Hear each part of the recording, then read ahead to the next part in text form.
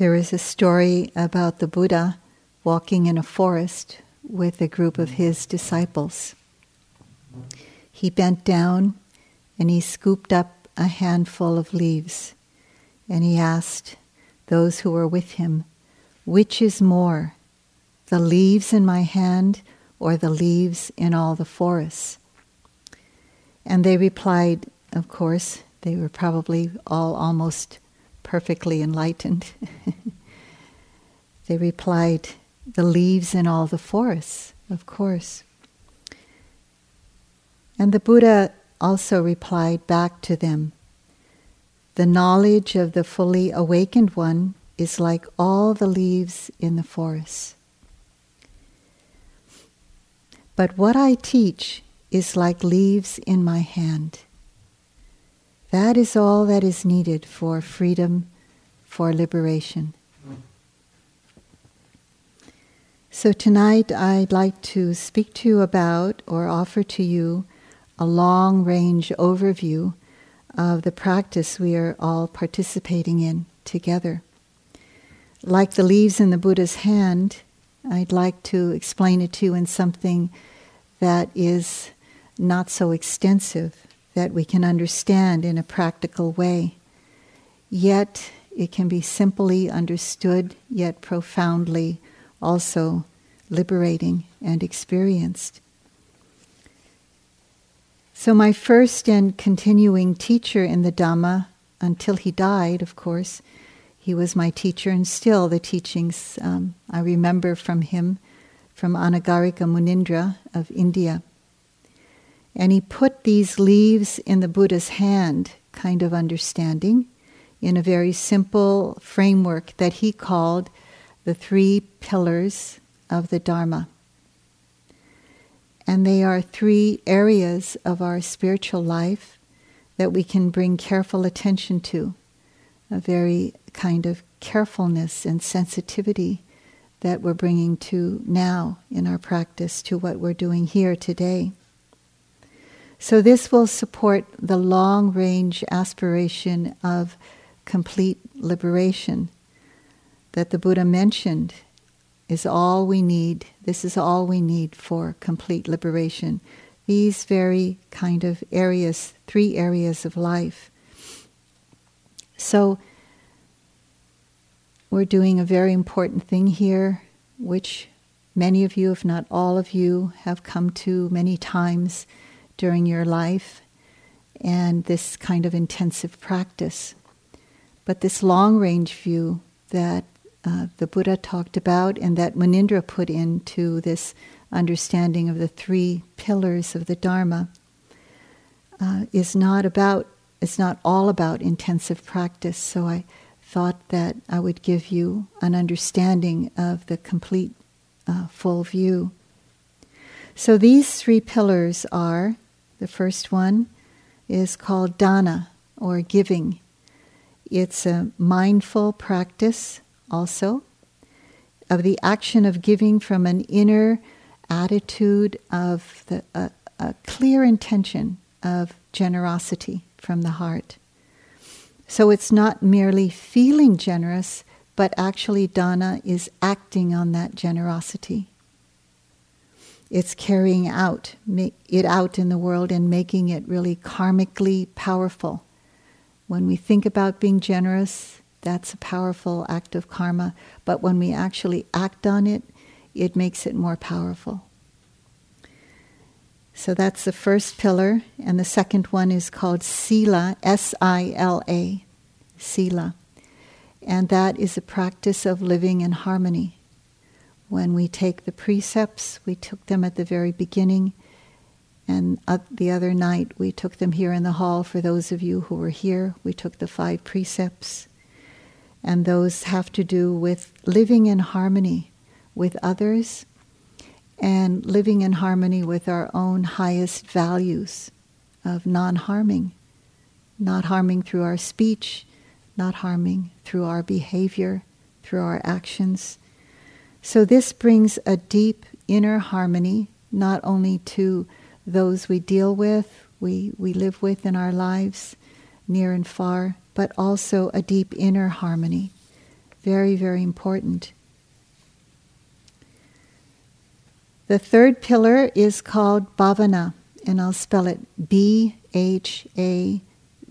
as in victory, A-N-A, Bhavana. It means literally bringing forth or cultivating, developing. And this is what we're doing in our meditation practice here. We're cultivating this bhavana. And it comes in two parts in this 3 pillars. Bhavana comes in the first part. It's the development of concentration. So I'll expand that more as I go through all of these individually. So concentration is a practice, or samatha. Developing samadhi is what we're doing here in this practice. Calming, tranquilizing the mind, developing an inner stillness so that the mind can subdue and have the defilements or the hindrances very much at bay. The second part of bhavana is the development of wisdom, the development of actually realizing, experiencing very clearly ultimately the 3 universal truths of life: impermanence, the unsatisfactory nature of reality, and also the not-self nature of reality. So it's important to understand how all these trainings actually sustain one another, help us to understand deeply so that we live in alignment with how things are rather than pushing against how things are. We kind of live with more acceptance, but we also have the skill set to be able to navigate the terrain of difficult times without pushing them away or burying them away, and also with beautiful times so that we're not attaching to them. So these trainings are intended to help us live our lives fully so that we're not just kind of going deeply into our training of meditation, but we're understanding how to bring it out into the world in our speech and our behavior. So today we've all been hearing from different ones of you experiences of deep, open-hearted connections with oneself in different ways. Maybe they're not blissful, but they're open-hearted in the ways that we understand how our own mind and heart works. And we have moments, doesn't last long all the time, but we have moments of the absence of greed, hatred, delusion, where there's some clarity, even if the clarity is to see things as they are, and it's difficult to see that, there's clarity there. And there's a lessening of the reactivity to seeing clearly as things are. And what that brings to each one of us is this deep sense of connecting with ourselves in ways that we may not have connected before, even when parts of ourselves are not easy to bear, but we can see them in a way that says, okay, this is part of my life, and I can open to this. The practice of concentration, what we're doing here, really helps this sense of a relative sense of well-being while we're opening to the everythingness of life. So what we're doing here is hugely important to our lives, that we can touch into a deep of peace and well-being, even momentarily once in a while. Here maybe for longer moments than in life, but we're learning and training how to bring that into life. So I just wanted to give that some extra special attention about training and this concentration that we're doing here. These simple yet profound practices of giving, of living in harmony, and of developing this deep sense of connecting with ourselves through concentration, and also eventually through the vipassana practice, which we'll get into more in the future days.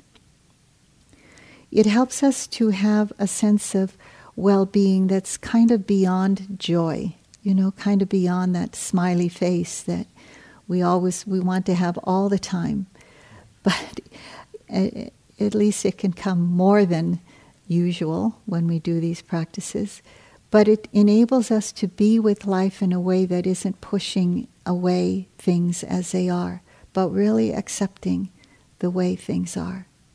And learning how to do that with grace, with wisdom, and with more spaciousness, more equanimity and balance of mind.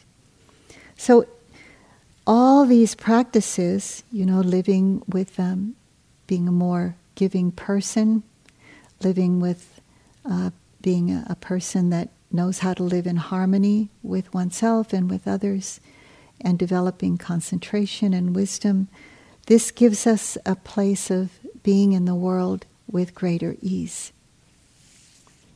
When I first started practicing, like all of you in your own ways, I was searching for some peace in my day-to-day life, and maybe even some moments of calm and bliss, and something reliably accessible to me. I had heard about that there were deeper understandings of what life is all about, and I really wanted them in a good wanting way. There is such a thing as, beneficial wanting liberation, wanting clarity of mind, wanting harmony within us and around us. So I was in my mid-20s, and I was a single parent of 3 active children. So, of course, that's why I wanted all those things. It naturally came up. So I met Munindraji, to make a long story short, and I went to my first long retreat in the mid-70s. And he asked me what brought me to the Dhamma, and it was easy for me to say it was suffering. It was pain in my life. And it was clear to me that I had aspirations for deeper calm, for a clarity where I could see my way through life, not just for myself, but I had little children to take care of and care for. So of course I wanted also to be a better mother and a better human being, and all those things that you know about also in your life, trying to be a better human being. So what Munindra did when I told him those things is he made it clear to me that those were beautiful aspirations, of course. But that was not the ultimate aim of the path of practice that the Buddha taught us about, that the Buddha lived for and taught. It wasn't simply for calm, not simply for being a good person, but to go beyond that and to understand how we could navigate the path to get beyond this conditioned existence. And it sounds so far-reaching and impossible to reach. But the Buddha, a human being like all of us, taught us that it is possible. And it's understandable. It can be understandable from an experiential view, not just from an intellectual viewpoint, not just from a cognitive viewpoint. So the Buddha's ultimate aim for us was to fulfill our potential as human beings. Sometimes that potential was far beyond we could even think of. But it was to go into that unconditional happiness and peace that is beyond all conditions of this world. He called that the unshakable deliverance of mind. And we know mind to be also mind and heart, same thing. So it's beyond what can be known cognitively, intellectually. It's beyond knowing, actually. So I asked Munindra, is someone like me able to do that? And, I was in my 20s then, and of course, I had this thought that my life was there's so much ahead of me. And like somebody said yesterday, maybe it was Pat, that now it's like I'm looking in the rear view mirror all the time and saying most of my life is behind me. And so at that time when I was in my 20s, I thought, I'm going to make good use of my life. Because all of my teachers always told me that don't waste your time. Use your time wisely, because you never know when death will tap you on the shoulder, or difficult experiences in life will come and won't allow you to practice in the way where conditions are good all the time, or even most of the time. So when I asked him that question, he, without hesitation, answered, yes, of course. Someone like you, definitely possible to reach that place of the unconditioned, to understand how it is to live with life through all its ups and downs. So he told me of lay people that he had given guidance to in his town where he lived. And also he told me specifically about Dipama, one of his students who is also his relative. And he would proudly say, the many times I heard him tell the story, that he taught Dipama how to live in harmony, through dana, through giving, through harmonious living. He taught her concentration, forms of concentration that are so far beyond my understanding of how could anybody ever do that. And she did. And also she understood deeply how to purify the mind and the heart of greed, hatred, and delusion. So Munindra would proudly say about Dipama that she even surpassed him in his understanding and his own experiential understanding of the Dhamma.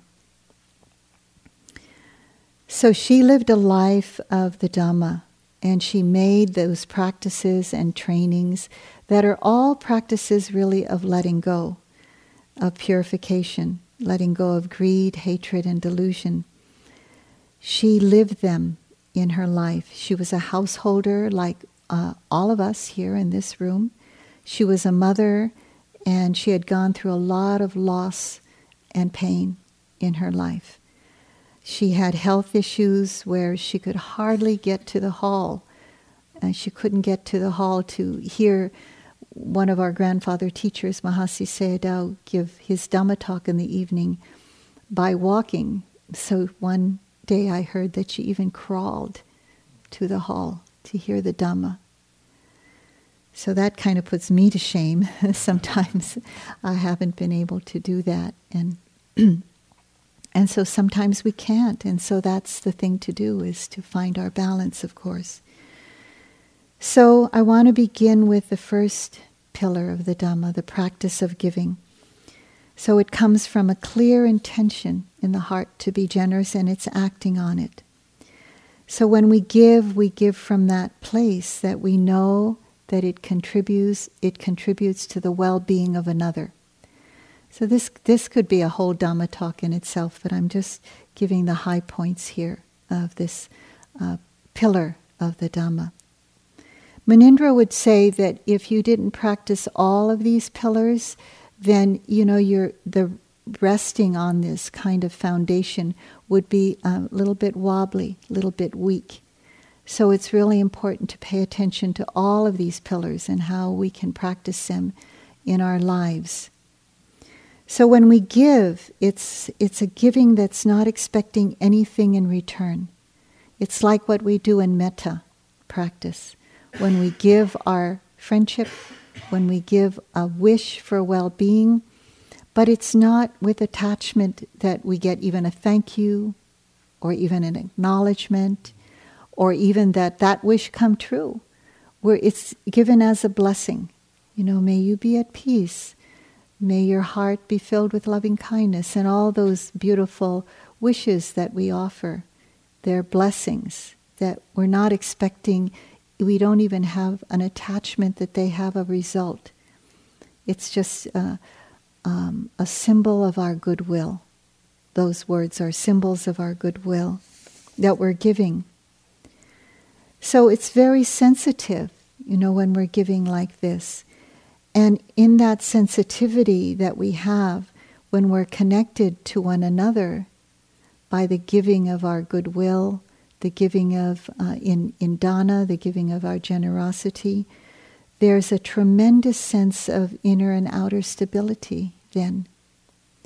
Metta is the generosity of the heart.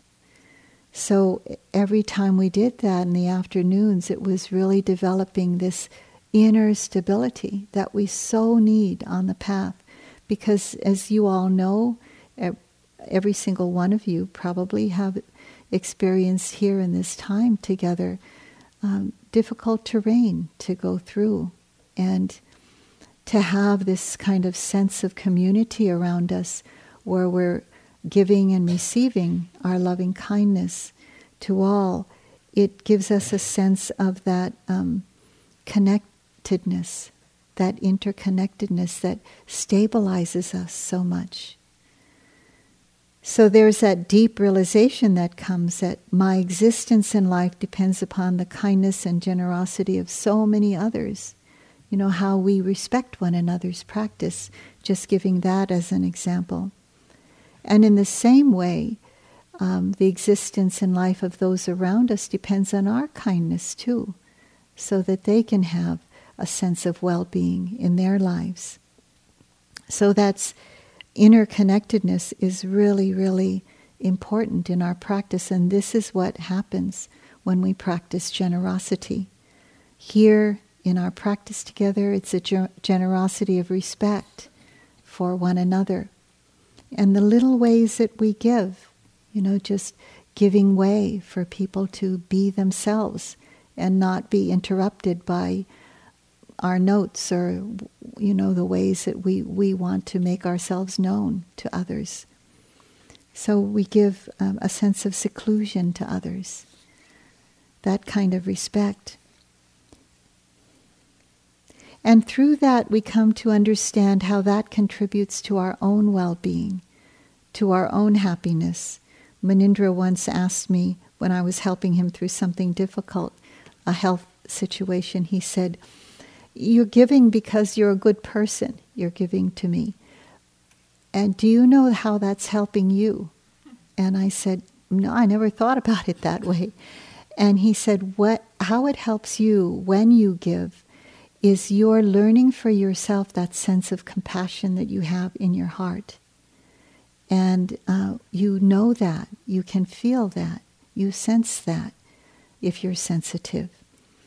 And what you're learning is the giving and cultivation of loving kindness from your heart.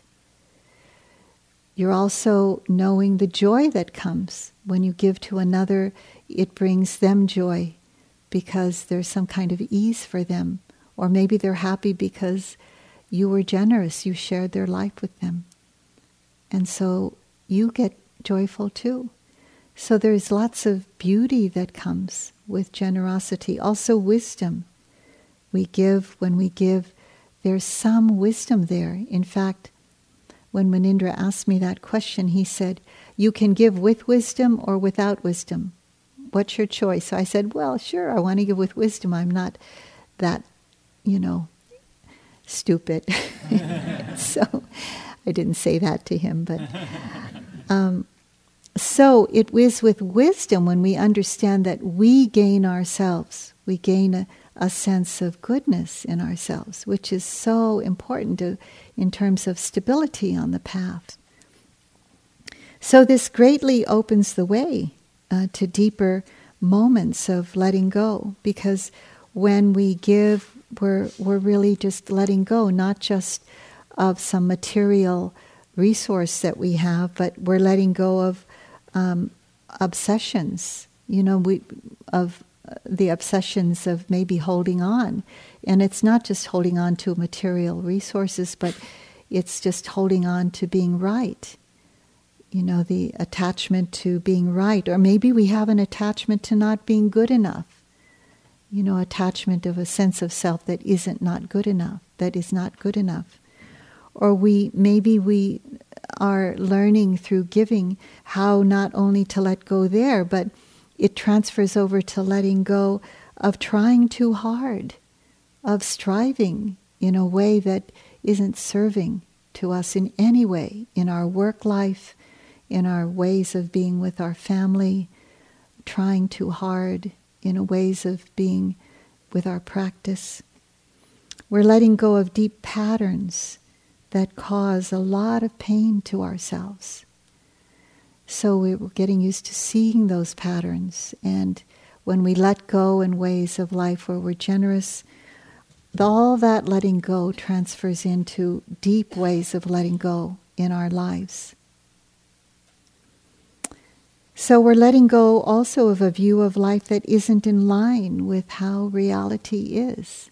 You know, how we insist on permanence, and we insist on, not having pain when it's part of life. We insist on things sometimes of being more beautiful than it is. And so we learn how to accept things more. We learn to let go of things like that. So the Buddha said that it is the beginning practice for those who wish to diminish the forces of suffering. So giving can mean our time, giving of our time, listening with an open heart, metta, and the generosity of heart, giving respect, energy, a sense of ease. When we practice the precepts, which I'll talk about in a moment, it's giving a sense of safety to others. So that also is generosity. So that's the first pillar of the Dhamma, the pillar of dana, or the practice of giving. And now there's a second pillar, which is Sila, living in harmony with our highest values and with others. So this is by the careful attention of our speech and behavior. So we've talked about the precepts and how all these 5 precepts that we take when we practice are really having to do with speech and behavior, having our speech be loving and kind and timely, and many more facets than that, but also having our behavior being gentle, being non-harming, being beneficial. And so at the same time that we're having respect not to hurt or harm others through our speech, through our behavior, at the same time we're having respect for ourselves, because we're learning to live in alignment with our deepest values. But we get carried away sometimes with the momentum of the habit patterns of our mind. So in the teachings, it's said that the proximate causes for careful attention, this kind of very sensitive attention to arise, is called the 2 guardians of the world. The 2 guardians of the world. And they are not outside of ourselves, but they're part of our hearts. They're part of us. And these are known, there's 2 words, and I'll spell them. Hiri, H-I-R-I, and Ottappa, O-T-T-A-P-P-A. These are words in the ancient language of Pali, P-A-L-I. That ancient language was spoken, and the original teachings of the Buddha were written in that language. So many fine translators use these Pali words because the English translation of them is nowhere near describing what they really mean. So I'll tell you what they are in their translation in English directly. Hiri is translated as moral shame. Not very inspiring to want to understand, but it happens. And Ottappa is moral fear. And so I want to fill out those for you. So this first one, this one that is translated into moral shame, is a wholesome shame, or a shrinking away from doing harm or causing hurt to others. It's like shrinking away from something. It's not associated with self-aversion at all. It's a very wholesome feeling to know that something is coming up in the mind to do or to say or to even think. And then there's this thing called hiri, or that shame, that we kind of shrink away from it. We don't want to do that because we know that it's not only harmful for out there, but it's harmful for our own karmic stream to do that, to say that, to think that. So it's a very, very powerful feeling that we have when actually chanting or saying the precepts every day really helps this to come up in us, these two guardians of the world, where we're really having it very sensitively in our life every day. So this first part, this what is called hiri, moral shame, is an intuitive sense that what you're thinking or saying or going to say or to do is intuitively hurtful. It's intuitively hurtful. It's rooted in self-respect. We shrink away from wrongdoing, so it has an internal reference. It's really respecting ourselves sensitively, deeply. It comes out of respect for one's dignity, for one's integrity. And it has one really reflecting honestly, soberingly honestly, about how we are thinking, acting, and speaking in the world. So Sayadaw U Pandita wrote in his book, U Pandita, one of my teachers, he said that this shame, this kind of shame, is a feeling of disgust towards the hindrances. As you try to be mindful, you find there are gaps during which the hindrances pounce on you and make you their victim. Returning to our senses, so to speak, we feel a kind of abhorrence or shame. It's a shrinking away from the hindrances. And this is that attitude called hiri. It's when I see this happen, the mind getting caught or in wanting or aversion or even in delusion, it's like it wakes up the mind. It also wakes up the mind. It makes it more mindful. The first time I saw this actually in experience was when I was practicing in Burma some years ago, and there was this constant repetition of the storyline that kept coming to me. It was about someone else, a friend of mine, and it was just really, pummeling me one moment after the next, and it was really kind of beating me down in a way. And so I wasn't ashamed to tell Sayadaw U Pandita about this, so I told him what was going on. And he said, right away, oh, I said, I felt when this was coming up, there was a waking up in me, like, this is not good. This is not good for my karmic stream. This is not good because I'm kind of feeding that thought over and over again about another person. It's very difficult to come to terms with this in oneself. And so he said, he mentioned that word, this is hiri. This is that inner guardian that is coming to you. It's to tell you, be careful, be careful, be careful. And so then when it would come up a lot in my walking practice. And when it would come up, then it was a message to me, be really careful with this. So it woke me up to stop this. It was a good way of saying it. It wasn't like a way of putting me down, but it was a way of saying, this is not good for you. And so I really woke up to that, ways of kind of, I didn't know it, but that was what was beating me down. It wasn't that experience, it was my own thoughts around it over and over again. So rooted in self-respect, we shrink away from it.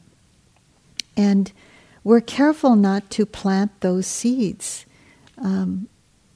anymore. We can catch it more sometimes. So that intention came up to really be with it. And I really saw the power then of this, these two guardians of the world, and not being caught in them. Really, really important for my sense of self-respect to continue.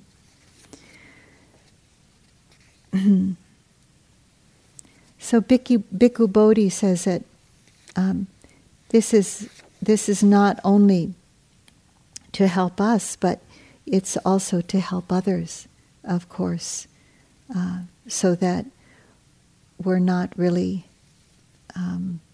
causing that harm in the world, that then they react to it. So let me take a moment here to look at my notes for a minute.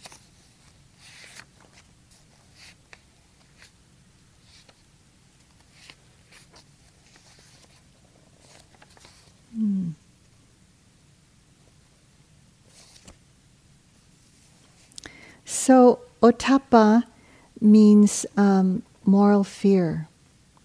And it's a fear that when we cause hurt or harm to others, we will be kind of put out of our community. That those people who love us and whom we respect will not respect us. So it's that kind of fear that people that we love will not have respect for what we did or what we said. So there are times that I've felt this when maybe I was about to say or do something, and I would think about, what would my teachers think of this, if they knew? Or what would my loved ones think of this if they knew about this? That I would do things that were hurtful to others, for example. So I had an experience of this with my granddaughter recently, and she says it's okay to tell the story, by the way. And she was doing something that her mother, my daughter, and myself were like, how can we stop her from this? She was a teenager, and we really wanted to help her to see her way more clearly through what she was going through. And nothing worked, really. She just kept doing it, and it wasn't really bad. It was just things that teenagers do. So then her mom said to her one time, my daughter said, if you keep doing this, I'm going to tell your Nana, and that's me. And that stopped her right away because she was afraid that I wouldn't care about her anymore, that I would think she was a bad person, that I would kind of disown her or something. Of course, I'd never do that. But that was a real good example of that ottappa, that fear of kind of being blamed or being shamed or being cut out. On a grosser level, it could mean fear of, being punished by the law, something like that. So that kind of guardian inside is something that we really need to pay attention to also. A lot of times of kind of subtle speech that I could have been more careful about. I reflect upon and think, gee, what would U Pandita think of me, by saying that, if I said that in his presence. So this is those inner guides that we have, those guardians that we have that really kind of wake us up in our life. So that's Sila, the living in harmony with ourselves and with others.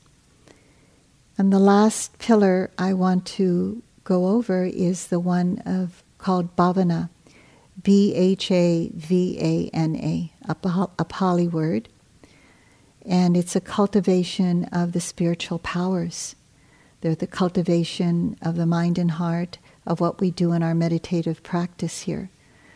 The powers of concentration. And we all have seen how powerful concentration can be in our life. The concentration of metta, the concentration of one pointed attention to one or few objects, limited objects.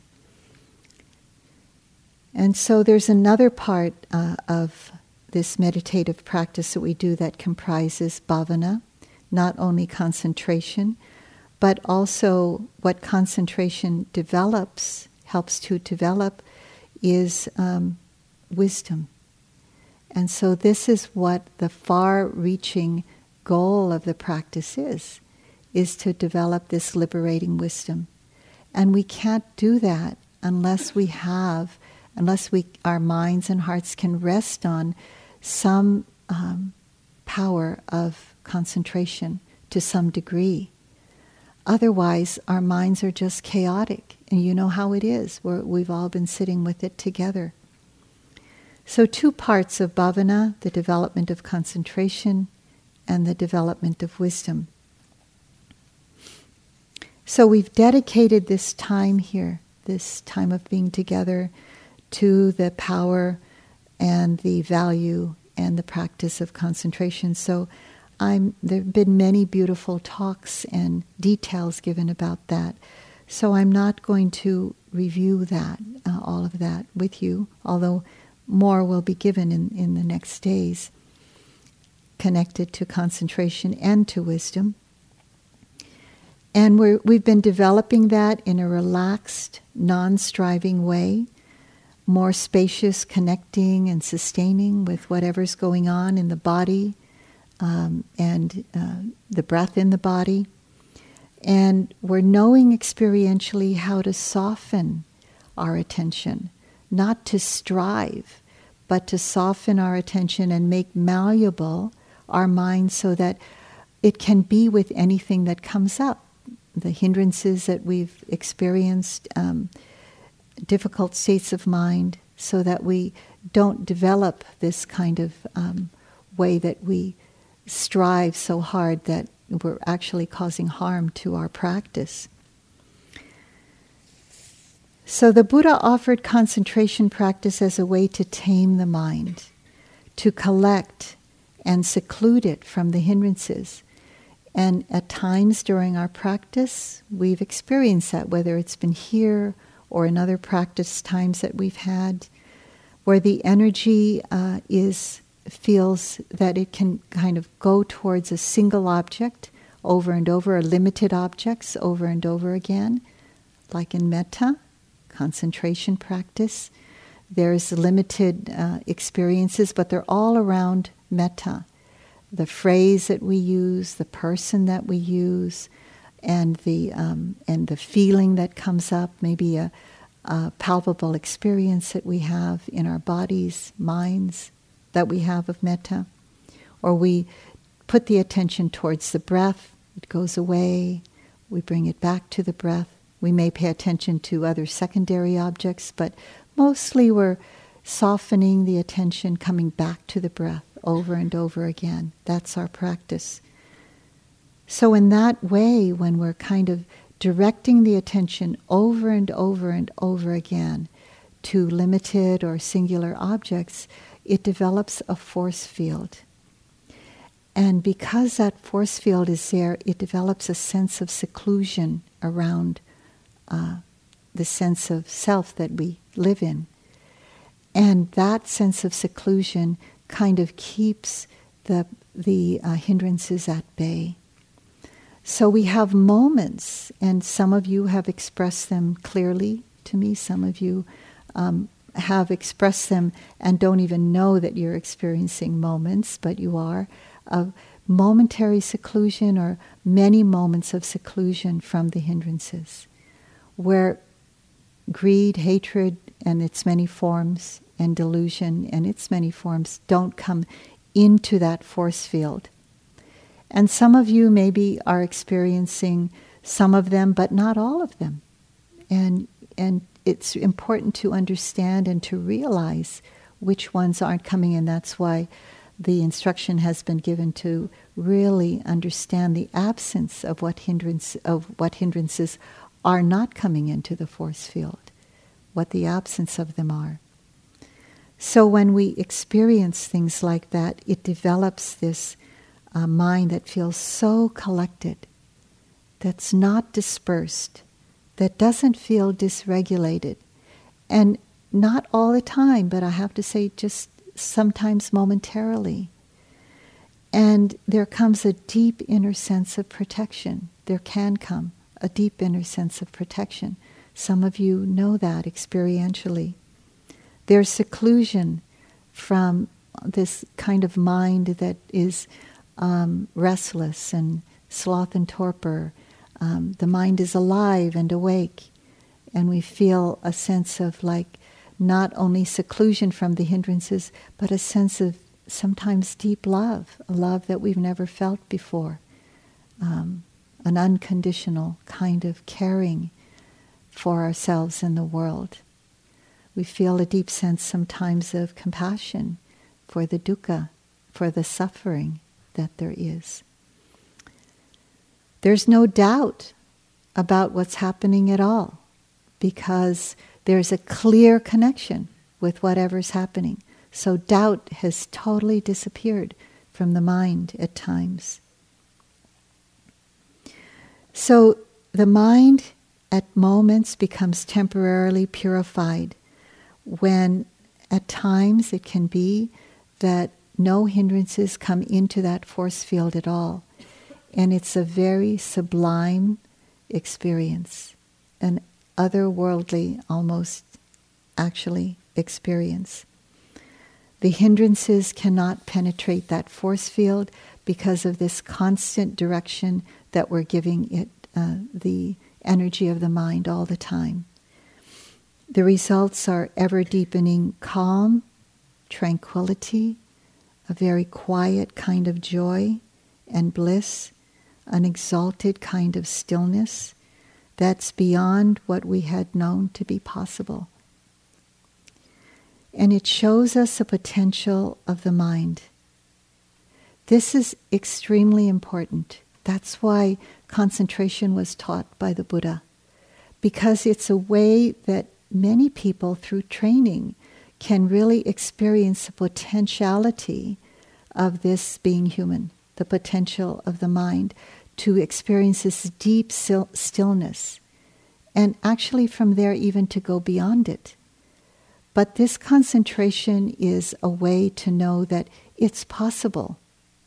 It's possible to have that kind of deep clarity and that kind of deep care and love for ourselves and others, and that deep kind of wisdom that is beginning to be developed so that we can live in this world and come back to that place when we need to. It's mentioned many times in the sutta where the Buddha went to that kind of deep place for a rest, and even beyond that place, to the unconditioned, for a rest for himself, because he had problems just like we do, back pain and problems with his relatives trying to kill him, and you think we got problems. Read the teachings of read the suttas and you'll see all of that, And so we need a place of rest.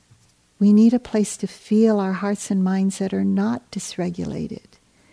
So it's so important to take this practice seriously, and I'm really so happy that it's being given in this way, that, human beings, householders like us, can actually practice this. We don't have to do anything, so highly blissful that sometimes it feels impossible. But we can do this practice in this kind of way. And so it shows us the potentiality of freedom. Freedom from being bombarded by the hindrances in our lives.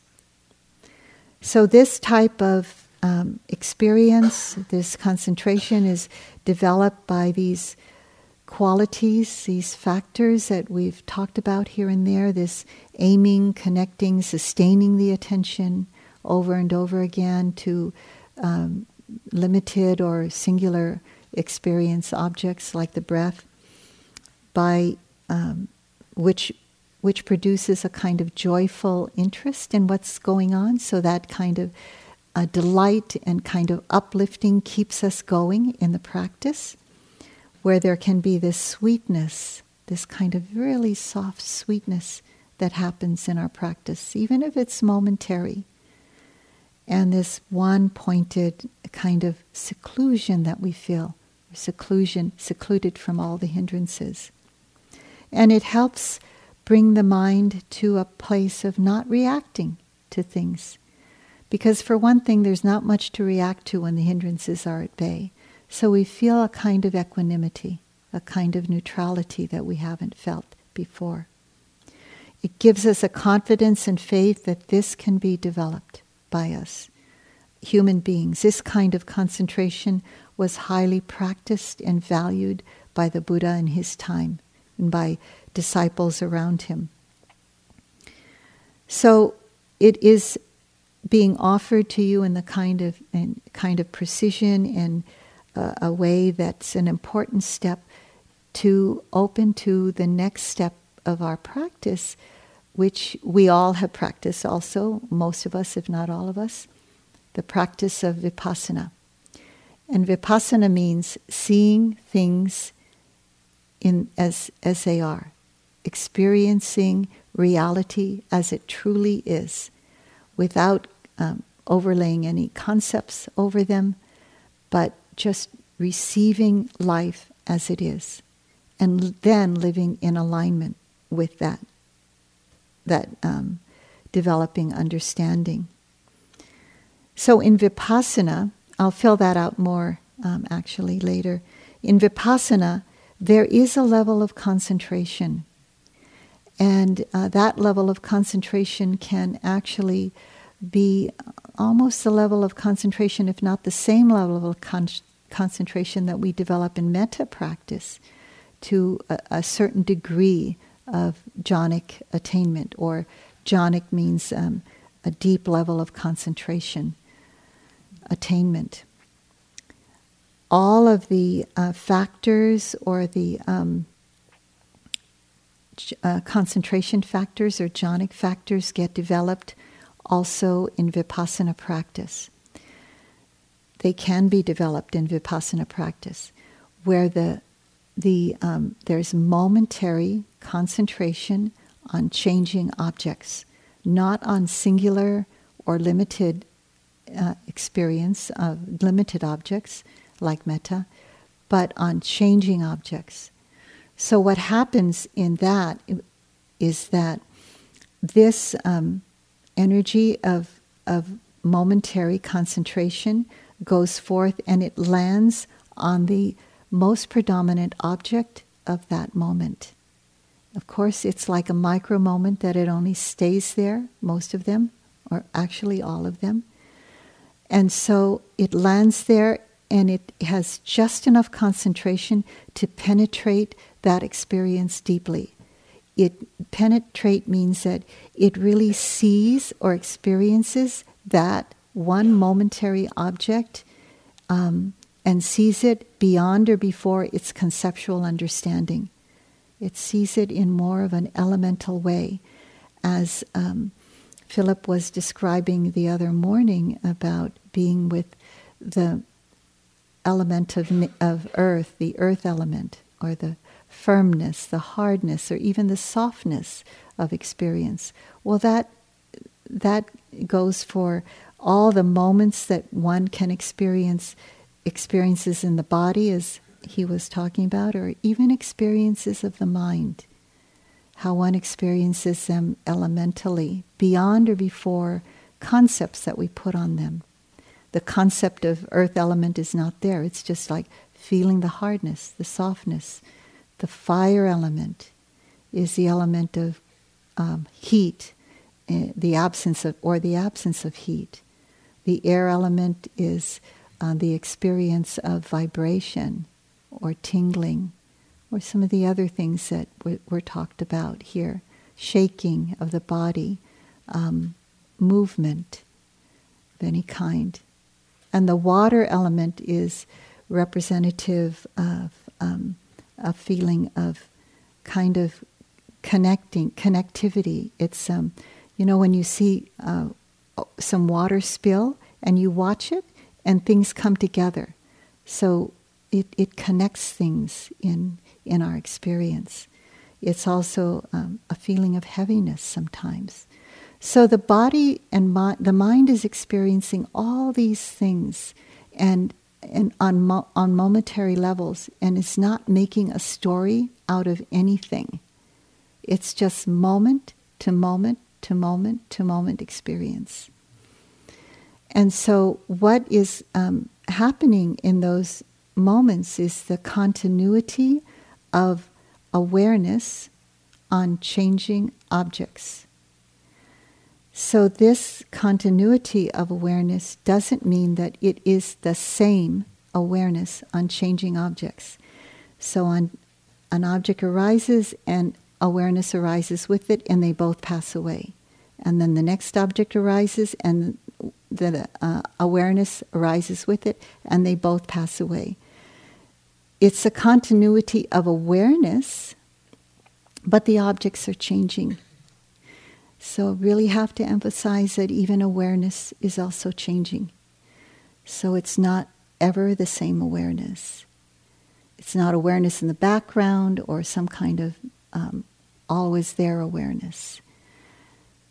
It's a continuity of awareness that causes the mind to feel very stabilized, very, very clear about what's going on. And so what the mind sees is very deeply into the nature of that experience. It's not making a self out of anything. It's not making a story out of anything. It just sees momentary experience one by one by one at a very deep level. And so there are numerous objects that arise, and they all have to do with the 5 sense doors and the mind. And the mind has more than I can talk about in one Dharma talk, or even, 10 Dharma talks. It includes all the, just to put them in the 5 aggregates, it includes all the feeling tones of the mind, what we call Vedana, Vedana, trying to be inclusive, and also perceptions, Sanya, Sanna, and also intentions, and also consciousness, or knowing itself. So the mindfulness or awareness knows all of those objects momentarily, one moment at a time.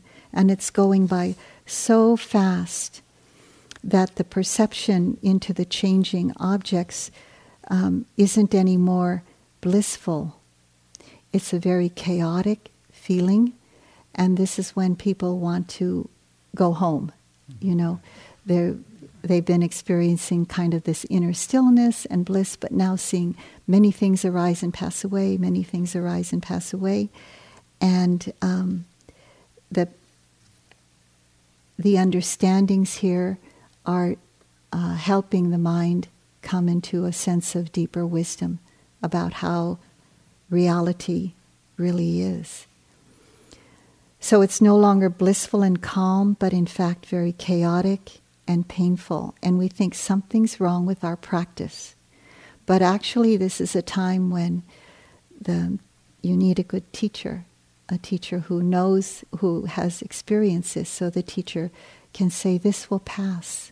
You just have to continue and keep your continuity of awareness on changing objects.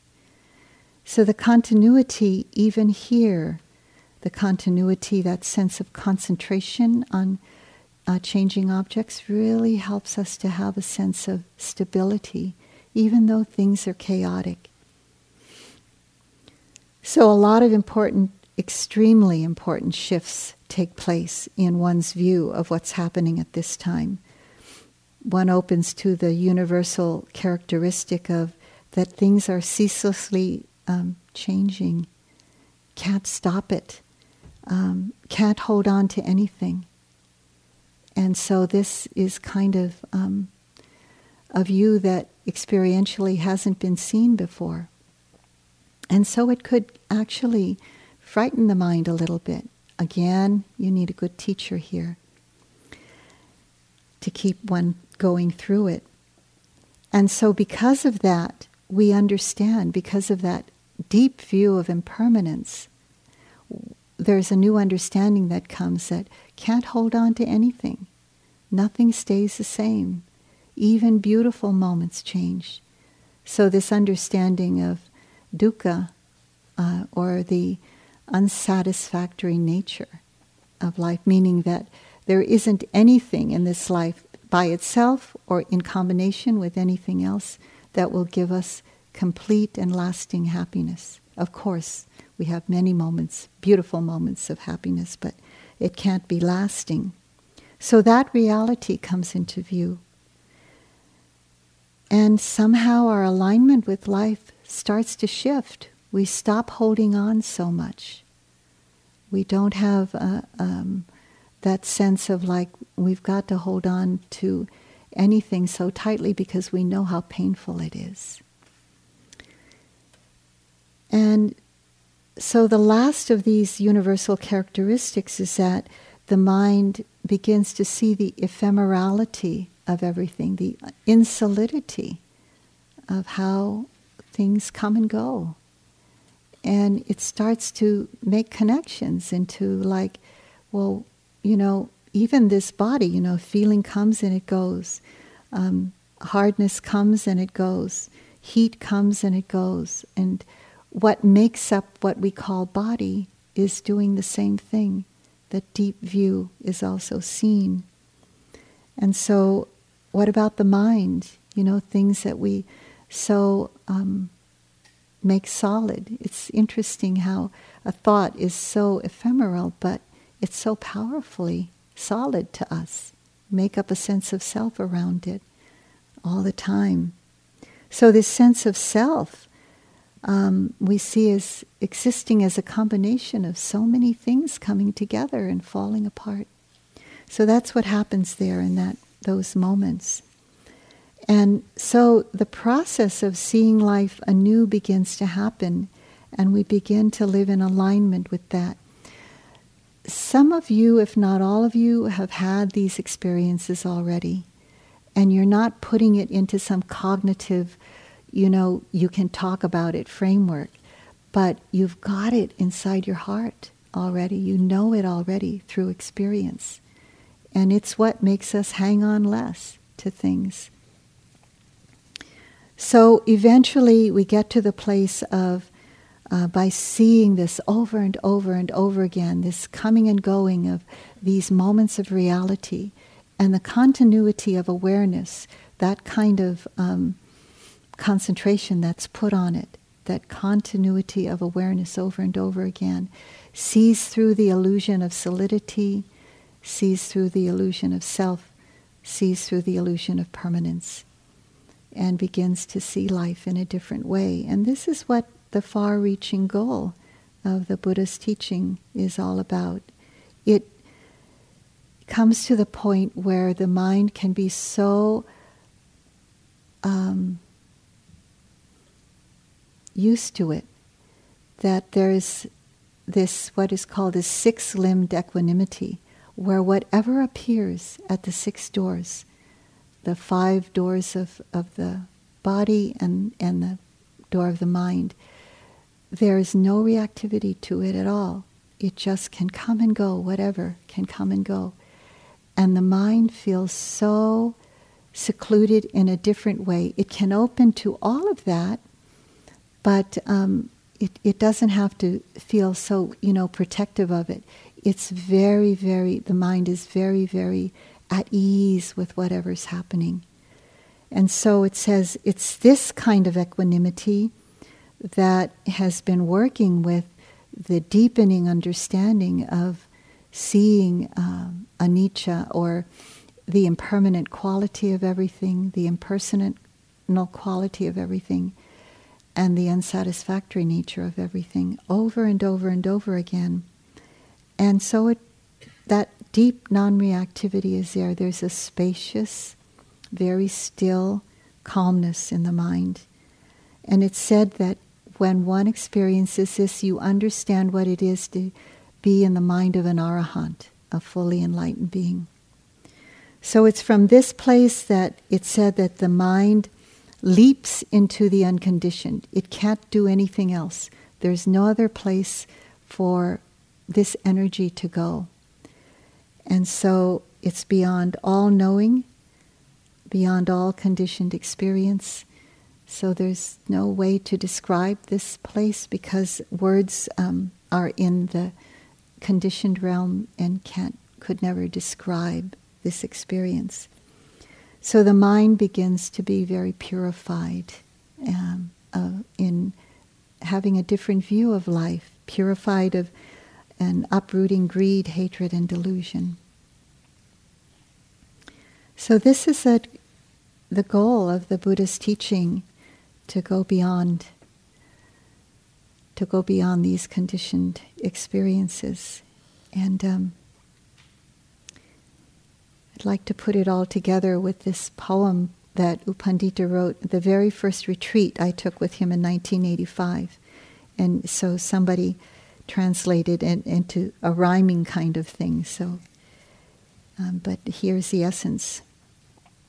Adorned with a garland of giving, feeling joy and dignity with kind living, birth only in states of clarity, great beauty results with integrity. Adorned with the fragrance of virtuous activity, for others a sense, a care and sensitivity, birth only in states of contentment, a heart removed of the thorns of resentment. Adorned with the sweetness of tranquility, soft rapture from a life of simplicity, birth only in states of calm peace, mental turbulence and distraction all cease. The three poisons of wrong view, conceit, and craving no longer hinder or cause inner tightening. Vow deeply to develop the true way, then adorned in the heart, your freedom will lay. So let's sit for a moment. Let the words dissolve.